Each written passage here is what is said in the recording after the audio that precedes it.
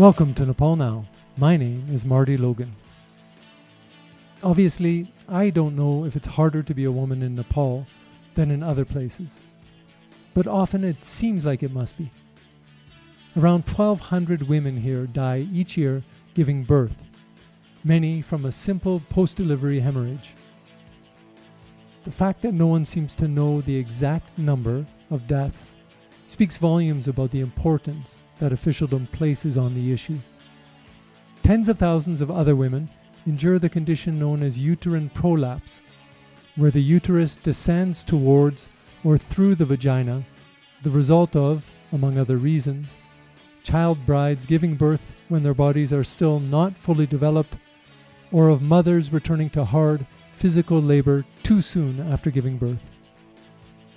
For every 110 boys born, only 100 girls come into the world, the result of sex selection that rejects girls as burdens on their families. They will be raised only to be given away and sent to live their adult lives with their husband's family. Women across all strata of Nepali society are ostracized during their periods. In many families, they are forbidden from entering the kitchen or have been socialized to avoid religious temples. In extreme cases, in the villages of Western Nepal, menstruating women are forced to live in windowless sheds outside their homes.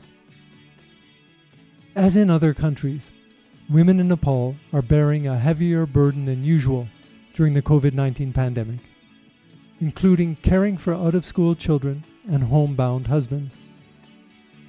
Family planning, already a challenge in a patriarchal society, has become more difficult as health facilities run out of supplies.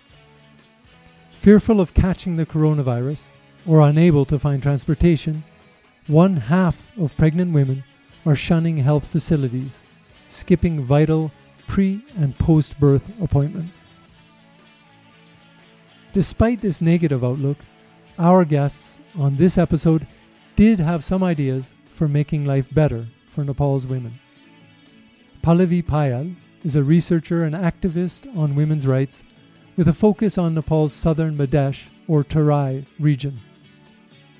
Samita Pradhan is team leader of the Women's Reproductive Rights Program at the Center for Agroecology and Development. As usual, apologies for any strange sounds that crept into the episode. We recorded this remotely, and background sounds included ambulances visiting hospitals in Pallavi's neighborhood. By the way, our next episode will be the last in this first series by Nepal Now. Check out our social media to have a say on which topic we'll be discussing. As always, you can like or follow the podcast on the usual players, including Apple and Google Podcasts, Spotify, and Stitcher. You can also connect with us on Facebook, Twitter, or Instagram, or email me at marty@martylogan, martylogan.net. And now, Pallavi and Samita. Samita and Pallavi, welcome to Nepal Now podcast. Thank you for being here. Thank you very much, Marty. Thank you, Marty, for inviting me. I'm very happy and excited to share my own insights and understanding on the topic today. Great. Well, let's get started. My goal for today is to kind of do a reality check on the situation of women in Nepal. Undoubtedly, things have changed a lot since the pandemic hit earlier this year. But before we talk about that, I'd like to get your opinions on where we were before the pandemic. And Samita, I know you've been working on issues of women's health and women's rights for a long time. So would you say that progress was being made from the time you started some years ago to the present day?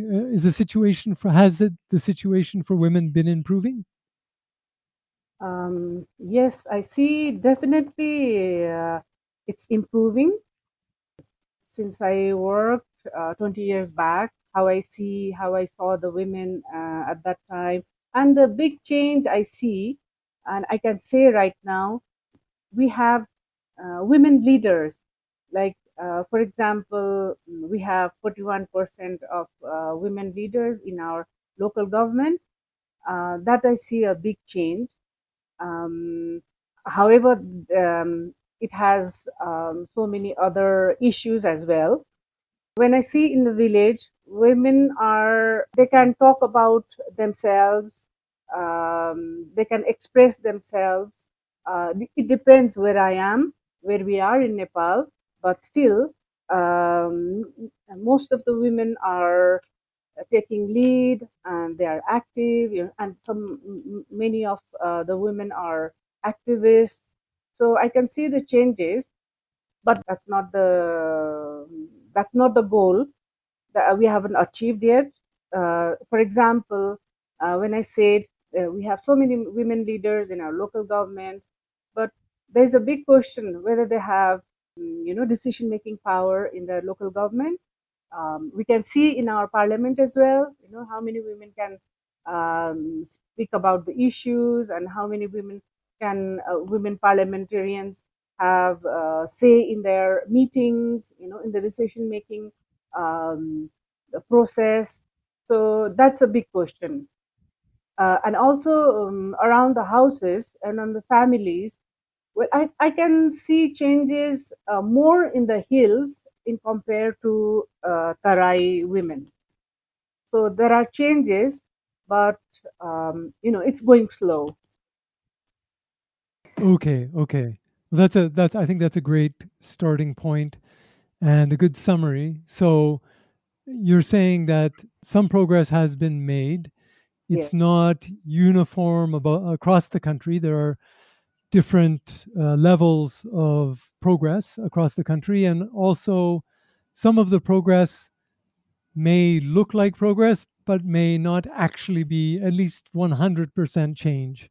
Like you say, women being in positions, but whether or not they actually have the power that, let's say, a man in the same position would have, that's still to be seen. Samita, I wanted to ask you in particular about the work that you've done over the years on the issue of uterine prolapse. I know this has been a focus of your work over the last decade and more. So, do you think that progress has also been made in that specific area? yes, definitely. Progress has been made. There are a few things that I can say. Right now, government is providing free surgical treatment across the country, and also there are many, not many, but there are quite a few NGOs working on this issue at the moment. When we started working, there were very few NGOs working on that issue, and also NGOs were working on only surgical treatment aspect, which is not comprehensive. So we wanted something like comprehensive management of uterine prolapse. So also during the screening camps where government is conducting those screening camps, quite a, like hundreds of women are coming to get the services, and that this shows that women are seriously looking for some remedy, some solution for their problem, and they are also openly talking about this issue. Earlier, they didn't used to; they were embarrassed to talk about this issue. Even like their husbands were embarrassed to talk about their wives' problem, reproductive morbidity problem. But now, even husbands come to our, like, for example, colleagues or to the health workers. So I can say that we were successful in you know influencing government to design this program to provide free surgical treatment.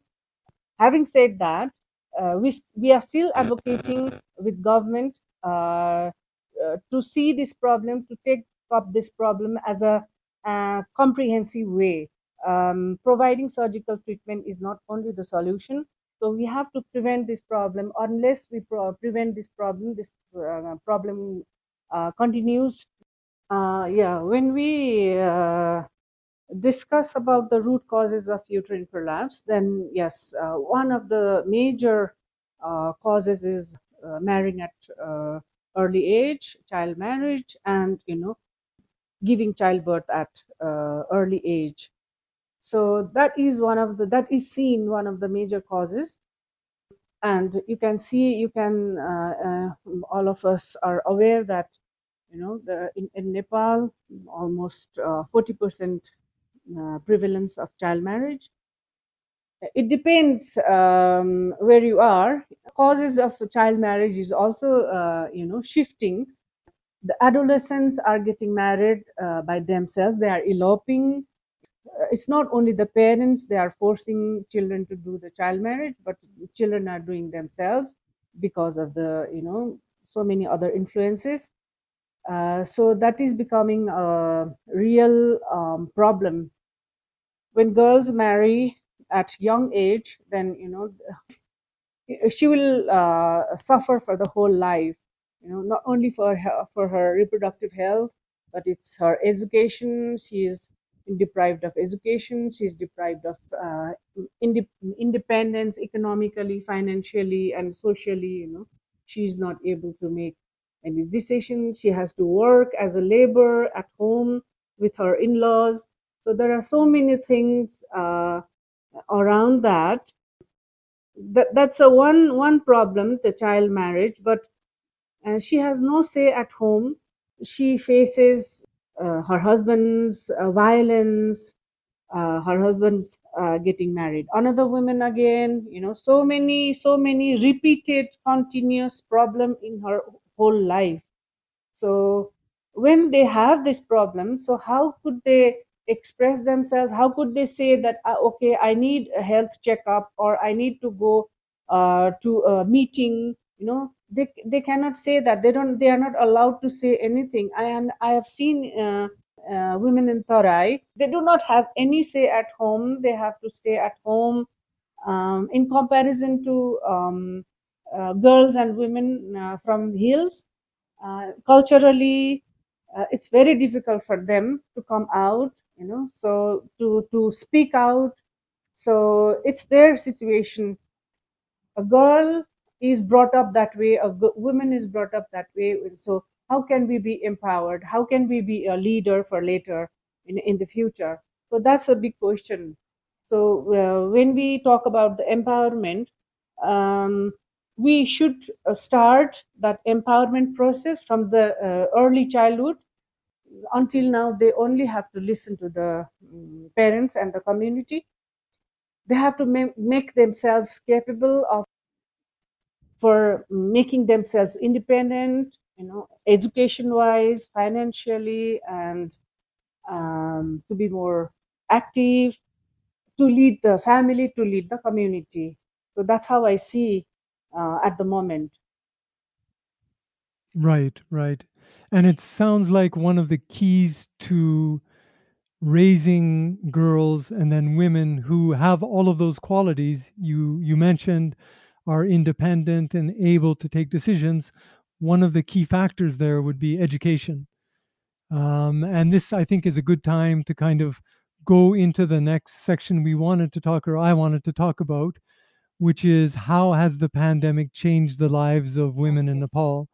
And one of the things that we're all aware of is that the education system for many children, education has just ended for many months now because they can't physically go to school.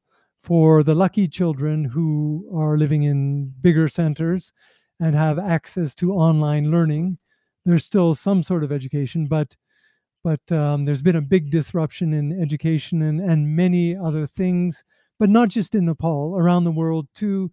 We've heard about rising incidents of domestic violence, restricted access to sexual and reproductive health services, women being forced to give up jobs, and even my home country, Canada, Mhm. where women are seen to be so advanced in terms of equality. Many career women are having to go home and look after their children and are being forced to give up their career, Mm. to choose between looking after their family and looking after their career. And, some speculation that many of them won't be able to go back to the careers they had before the pandemic. So this is certainly a global issue. I mean, for the both of you, maybe Pallavi, we can start with you this time. For you, what is the most important or the major impacts of the pandemic on women? Definitely, pandemic has brought a lot of challenges for women, in particular in Nepal.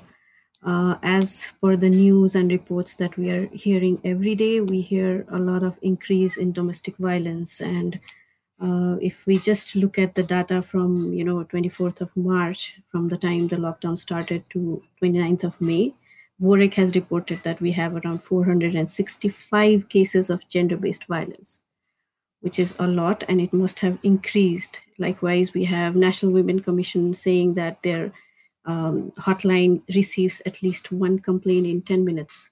It says a lot about the situation of women currently. And if we talk about this pandemic, which brought a lockdown, every family member is at home. So there is an increased in, the domestic burden on women. In a patriarchal country like Nepal, everything, all the housework is, Mm. pushed on women and they have to take care of it.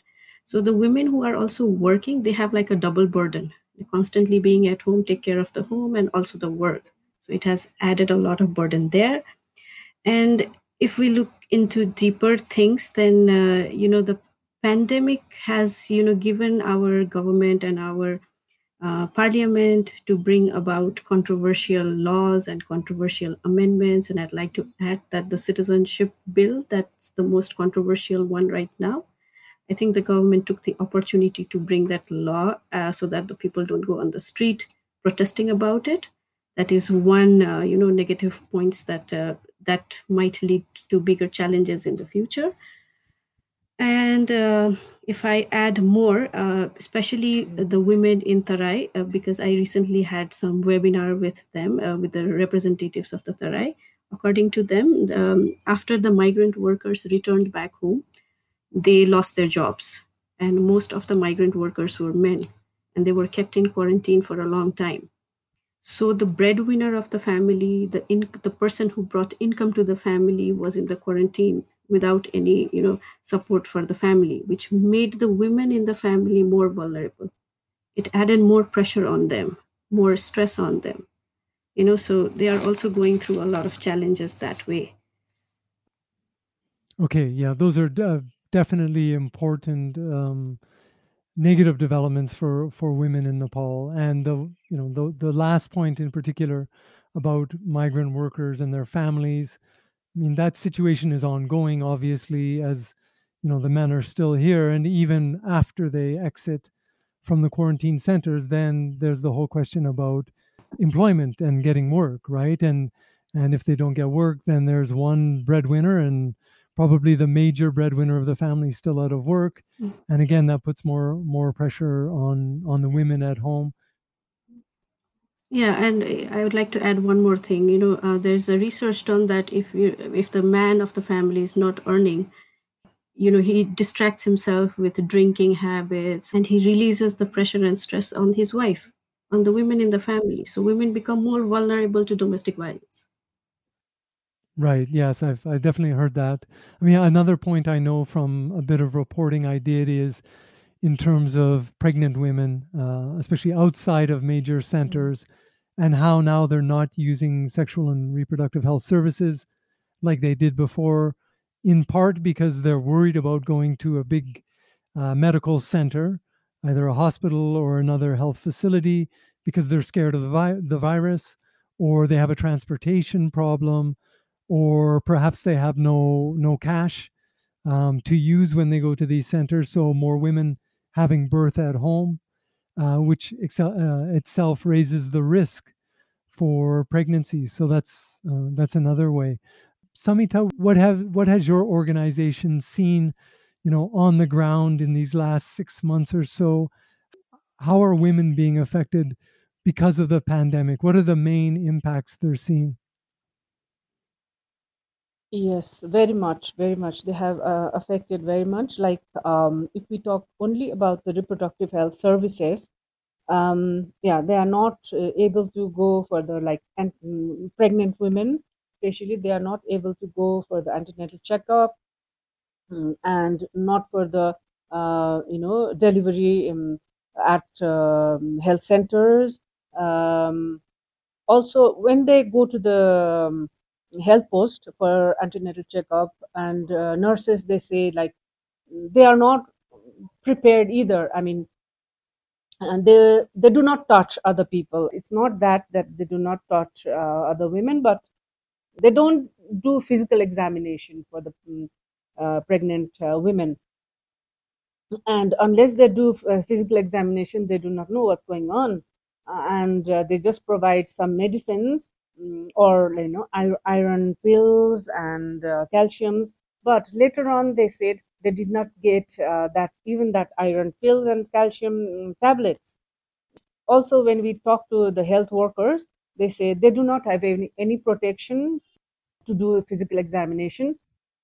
And women, the like pregnant women, they walk at least 2-3 hours minimum to reach to the health centers, and they do not get any services they wanted. So many women are not going to the health centers at the moment, during those lockdown days. Women have not been able to deliver child at health centers. That's a big problem again. And we all know that like 56 women have lost their lives during at childbirth. um, some have got emergency services, but not all of them can have that. The other problems women are having, like as Pallavi said, their husbands come back mm, at home, and they don't have any contraceptives access. It's not there in the health centers, so they have now unwanted pregnancies, and there's no abortion centers open, so they have unsafe abortions, and they are the ones facing all these kinds of problems. Women have been started using health centers for childbirth, and now suddenly they don't have these services. So they have all kinds of violences women are suffering at the moment, like for example, even like marital rape. They can't deny the sexual relations with their husband, and there's no contraceptives available. So they have stressful period at the moment. And women have double burden when their children used to go to school, and they were free to do their work. But now they have to take care of their children, and they have to take care of their husbands and elders, everything they have to do, so they are well overburdened. They think that it's normal for them to have like morbidity problem. If they have emergency, if they have complications, yes, they go, or family take them to the hospitals or to the health centers. But if they have like morbidity problems, like you know cervical cancers or uterine prolapse, that's not life threatening at the moment, right? So immediately, so it's not their priority to go to the health centers. So it's getting very challenging for women to cope all these issues, all these problems at home, during this pandemic. And I understand that they are not even fully aware, what's happening. Our colleagues are going to the villages at the moment, but they told me that it's very difficult to keep physical distance, social distance in the village, because they are not aware of it. They are not. They don't know in how much social distance, how much physical distance we have to keep. It's not their priority, and it's not very serious problem for them until it comes to their home. Also, I was very surprised to hear that child marriage is increased during this pandemic. I had not thought of that, like they would do child marriage during this pandemic, but it's increased. So it's because like They don't have to tell anybody. They did it quietly. In Sarlai, only in the 4 villages that we work, 38 child marriages was conducted by the parents, and it was very quiet, and nobody knew it. So we knew it very late. Women activists or activists who are working on this issue, they were not present in the village either, and there was no like village authorities monitoring those problems, and police were also busy in other problems. So this pandemic brought so many challenges. Wow, that's I didn't hear that either about. Well, I think I might have heard vaguely about child marriage increasing, but certainly not a figure like that. I mean, 38 marriages happening, and because no one was basically there to watch, to inspect, or to monitor. But at the same time, the underlying social conditions haven't changed. In fact, they may be getting worse, right? So that puts maybe more pressure on people to think about child marriage. So that's very worrisome to hear that.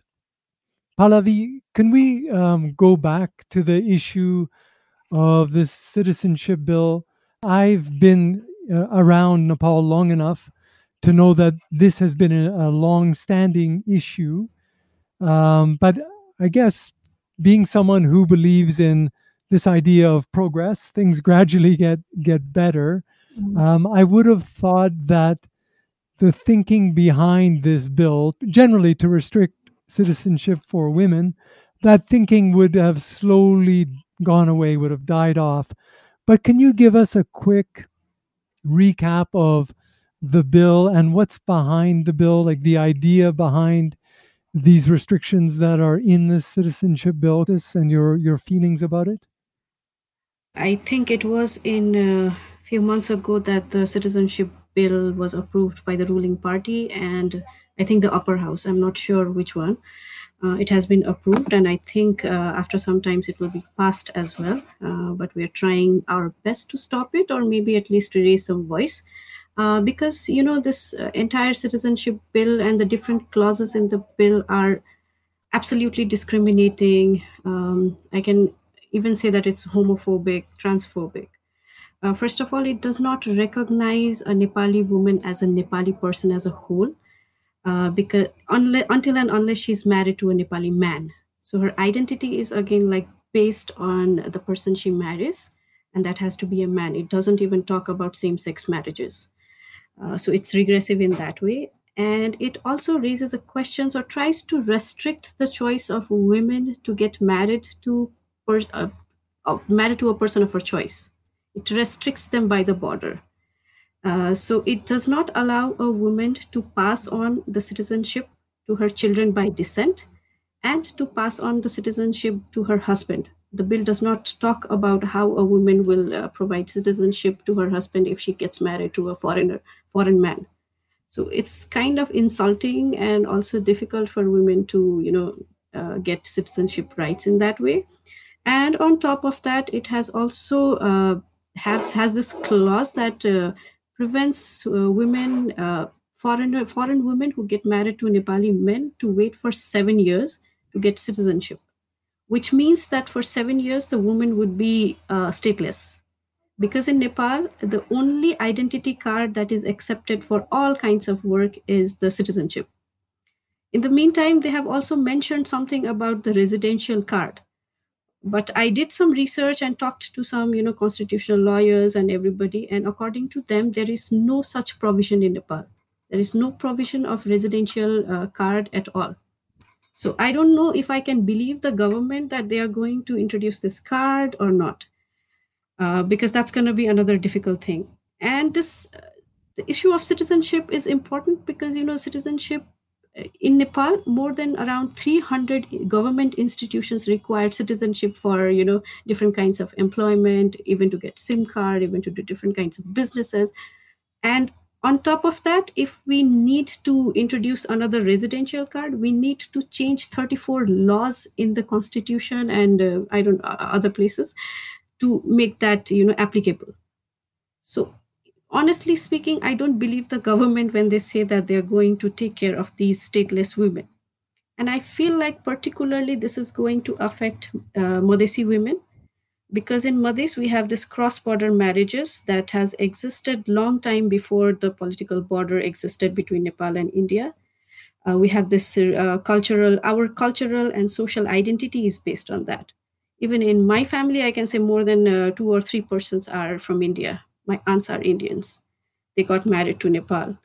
So we have that kind of relationship. So I feel like there is this bill is kind of an attack on Madhesi women, Madhesi, social identity, cultural identity in a way. And we are still struggling to create awareness on what kind of problems this can create. Of course, this is going to affect the 7 years waiting period is going to affect the entire nation, but particularly it is going to affect the Madhesi women. And the problem right now is even with the rights activists, they say that the 7 years waiting period has been practiced in different countries, so let it be. Let's talk about other issues. And I believe that other issues are important, but the 7 years issue is also important, and it should be one of the reasons to raise voices. We talk about equality, but what the debate has been until now is that the 7 years waiting period is fine to make men equal, the foreign men who marry Nepali women, to make them equal, reduce their waiting period and make it 7, which basically means that make the women unequal to make the men equal. So in terms of debate and discussions also, I'm finding it pretty difficult to navigate. Yeah, that's all. Right. Okay. Yeah. It's complicated. I mean, take my example. I'm a foreign man married to a Nepali woman, and I do hear a lot of people bringing up this issue. Um, but I think you're right. I think the much bigger issue is the population of people living in the Madesh and how this affects them. Let me Yeah. ask you, Nepal is recognized internationally for a lot of progressive measures in terms, especially in its constitution and rights, human rights that are enshrined in the constitution. Yet in this one particular area, citizenship rights for women, it doesn't look like any progress has been made. And in fact, you could argue that the thinking is going backwards. Is there some way that you can explain why Nepal is in the state it's in? So you are right. It looks like Nepal is moving back. It's going more like it's regressing in terms of citizenship. And I feel like the emergence of this kind of, the beginning of this kind of clause and all comes again back from, first of all, having a patriarchal mindset that we have in every sector in Nepal. But on top of that, there is this fear based nationalism among Nepali people. We have this fear that someday Indian citizens will come and take over the country. Then this is based on all myth and created myth around this citizenship issue. So when I talk about citizenship, it's not only a gender issue, it's a highly political issue also. There is a fear that if lots of foreign women who mostly Indian women, it's actually mostly Indian women who get married to Nepali people, if they get the citizenship and if they give birth to the children, their children might take over all the important positions in Nepal. However, the constitution has already restricted them. They cannot get into top positions in Nepal. So there is already a restriction placed there. So it's like they are trying to protect their fear by adding more clauses, more restrictions to the already existing problem. If you present a debate or argument based on that kind of fear, then we need evidence for that fear, but there is no evidence of that. So I feel like it's gender issue as well as a political nationalist issue that has brought on this kind of thing. And nationalist issue always prevents a person from being progressive, a person from being logical in their argument, in their work. So I think it is the product of that. Okay, thanks for articulating that. I think it makes a lot of sense. Samita, do you want to add something on this? What I see at the moment for this citizenship, I think now women are they are losing their right now because of this recent decision. Women marrying from other countries to Nepal, Nepali men, Nepali people. I think they have more challenges ahead. And also, as Pallavi said, like their children, if they are separated or if they are divorced, so what about their children? They won't be able to give citizenship to their children either from the name of mother. Right, and something I've noticed living here is how important that citizenship paper is to get many administrative services done. For example, to enroll in higher education, that citizenship paper is extremely important in order to do a lot of very basic and important things in your life. Right? Yeah, can I add something on this? When we talk about citizenship, it's already difficult for Madhesi women and Madhesi men to get citizenship, even if they are born and brought up everything in Nepal. In my own experience, I have seen, at the CDO office, which provides the citizenship, they ask a lot of questions, even if you have all the documents. They try to verify that the person is not Indian by just looking at their face and then ethnicity. A lot of question is already placed them. So I don't understand after this kind of law, what kind of more challenges would come for them. And if I'm recently reading a lot about citizenship and some cases done in Kapil Vastu, and women who are married and who did not get the citizenship, because sometimes the family restricts the citizenship for the women, thinking that they would take over the property and all that. They have major challenges. They can't even report for domestic violence. It gets difficult to get justice for domestic violence, as simple as that. And once and some of the women who are divorced, they are already facing challenges to get the property for their children. There's cases of women getting citizenship at the age of 73. It already says a lot about this country. So bringing out these kind of difficult laws and clauses are going to make, move women back in progress. Whatever progress we have achieved now, it's going to, all finish. I'd like to add, like, if that woman wants to do something kind of like enterprise, if she wants to do something for herself, for her family, and she's not, she won't be able to do that because she doesn't have the citizenship certificate. Yeah. And that means she's again dependent on her husband and family, and she has to bear everything, whatever she has in the family, violence. She has to keep quiet. If she wants to do her further education, further studies, and she stopped there. So many challenges women will be facing because of this law. Okay. Thanks to both of you for that. Let me ask this other one of the other questions that I had on the list, and maybe now it sounds a bit naive or overly optimistic, and you can tell me if that's the case. The question is whether or not the pandemic has in some way created any opportunities for women or other avenues that could result in women being empowered. And the one that I was speaking briefly to Pallavi about earlier was, as someone who spends a lot of time online, I see lots of women talking online, on Twitter particularly, being very outspoken and sharing their opinions.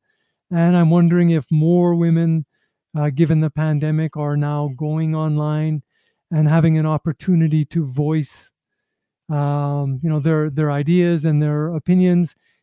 Could that possibly be seen as a positive result of the pandemic, or am I trying too hard to find something positive to point at? That's true, actually. We women are more active on social media. We are trying to voice out our concern. And even in terms of, the citizenship law, we are trying to create awareness online, because somehow the lockdown has prevented us and the situation has prevented us from going to the street, doing programs and all kind of thing. Social media has given that access. Also, recently we have a lot of webinars going on, if you must have like noticed it. And in these webinars, we see a lot of local representatives, women representatives mostly, who didn't really have that kind of access. And I heard that some women even got trainings to attend these webinars, which is positive.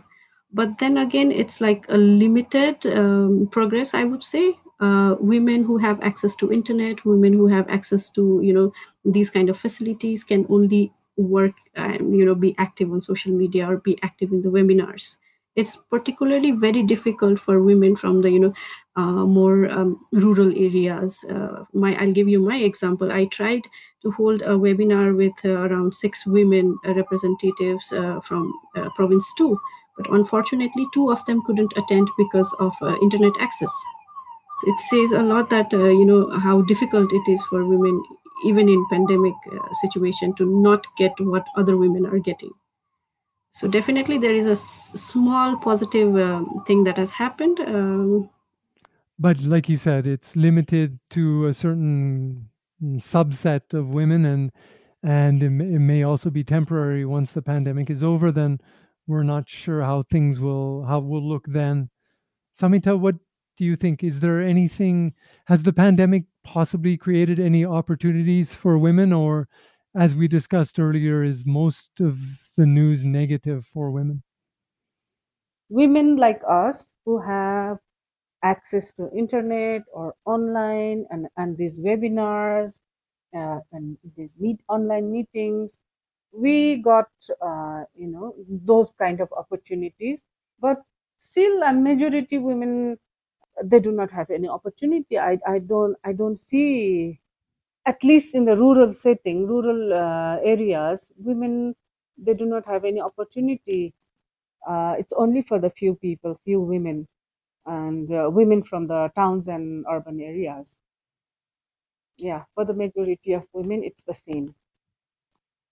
Right. Okay. Well, I think my nature is to be positive, but I think in that case, maybe I was trying too hard to find something positive. But, then that leads me to what I have here is the last question, which is, the women's movement in Nepal has a long history. I mean, many women have obviously been fighting for a long time to improve the lives of other women and girls in Nepal. Progress is happening, but it's slow. And now the pandemic is hit to even slow things down further, perhaps, hopefully temporarily only.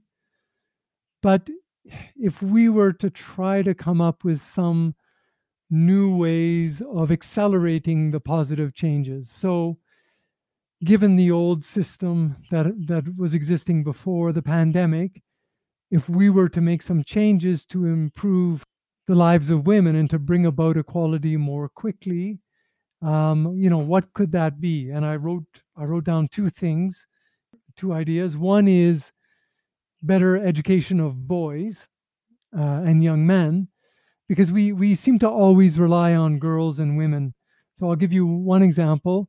Is every few years this idea comes up that we need to offer self-defense classes to girls so they can protect themselves against violence and sexual violence, which of course is a good thing. But when I think about this, I think the burden is already on women who are victims of the violence, and now we're putting another burden on them to somehow prevent or defend against the violence, when in fact men and boys should be growing up with different ideas about girls and women and educated about how to treat girls and women. So that's just one instance where I hope that better education about equality and the need for respecting and treating girls the way boys treat men and boys, how that education might help us make a better world.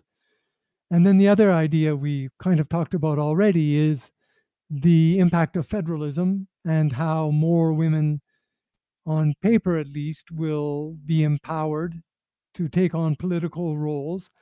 And I think we are slowly seeing that the impact of that can be real. but it's going to take a long time before those simple political changes also translate into some cultural shifts so that a woman in a position of power actually has the power and can wield the power.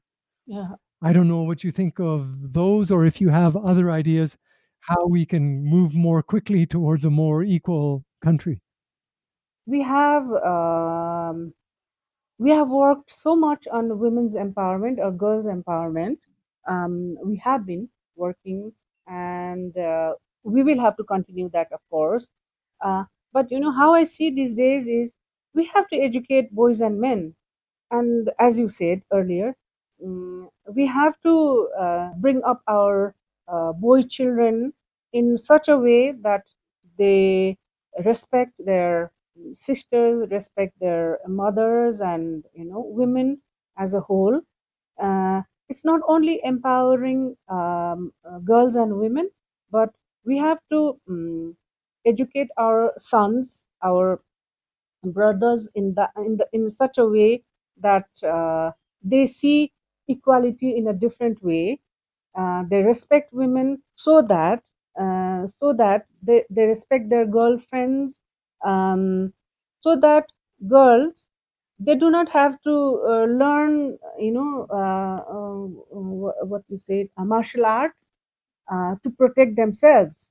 We have to teach our boys, let the girls and women do whatever they want to do, and not to restrict them and confine them in this patriarchal society. Otherwise it's only giving pressure to women and girls doing this and that. I don't think that works that way. So we need to invest on boys and men's education as well. Okay, thank you. Pallavi, what do you have? What great ideas do you have for fixing the state of the world? That's a very difficult question, but I agree with Samitaji when she says that boys and men should be given proper education. But at the same time, I feel like our education system has to be changed. It has to be progressive now, because we can't just say that only men are patriarchal in their mindset. If we want to uproot that entire patriarchal system, we need to give that kind of education from the beginning. So even the women who are patriarchal, their mindset also has to be changed.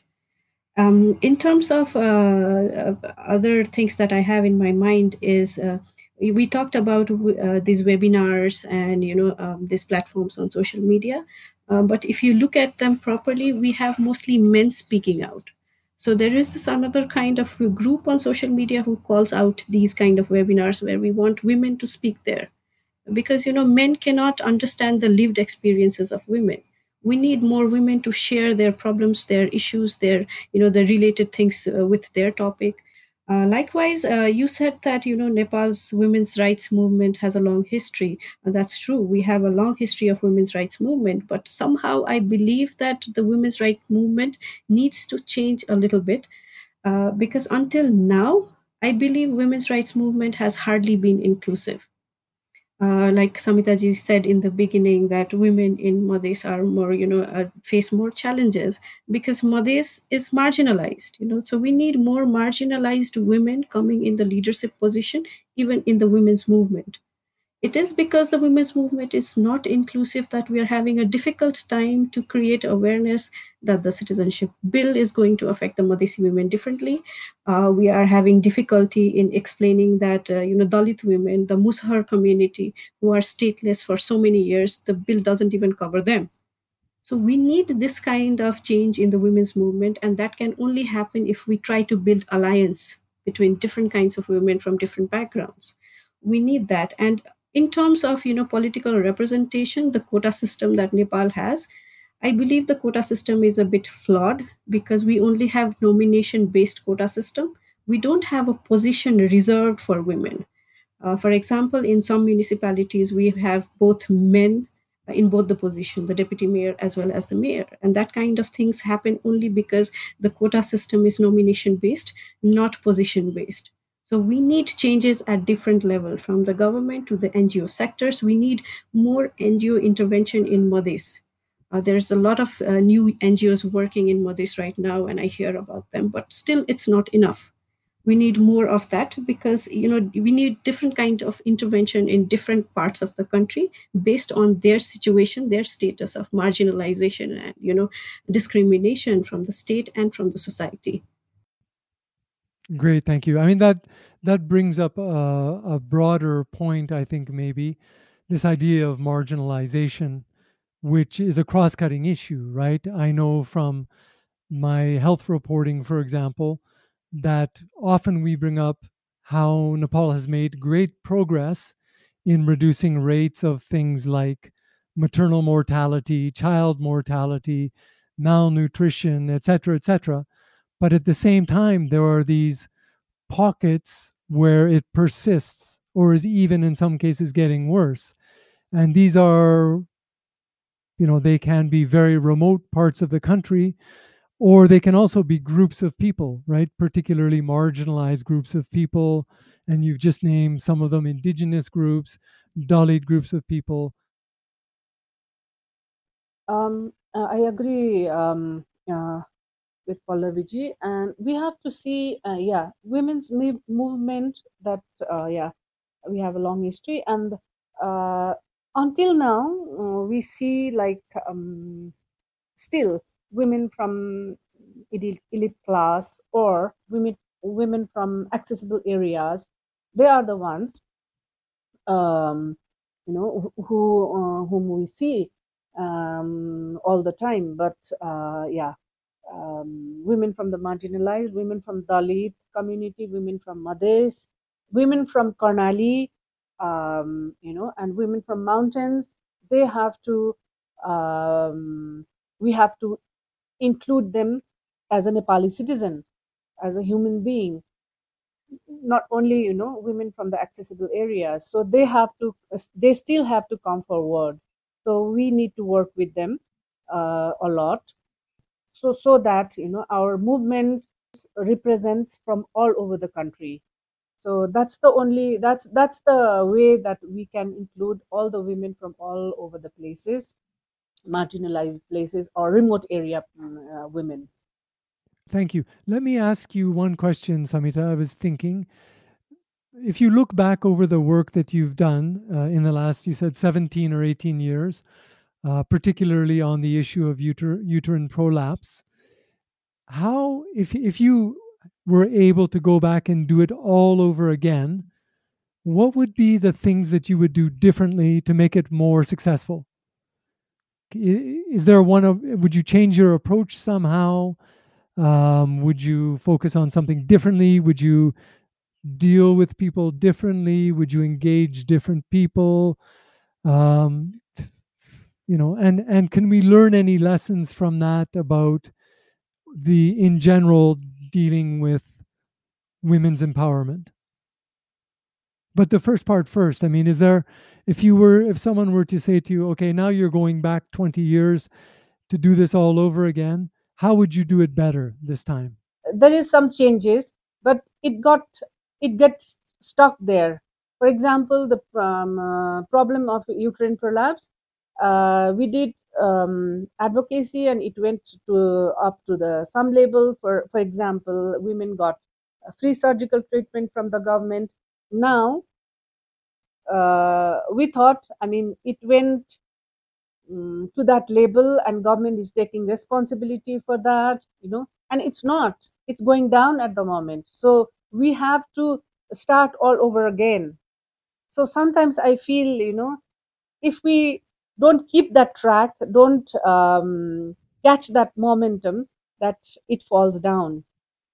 So we have to keep on advocating to the concern, to the at the from the grassroots to the state level.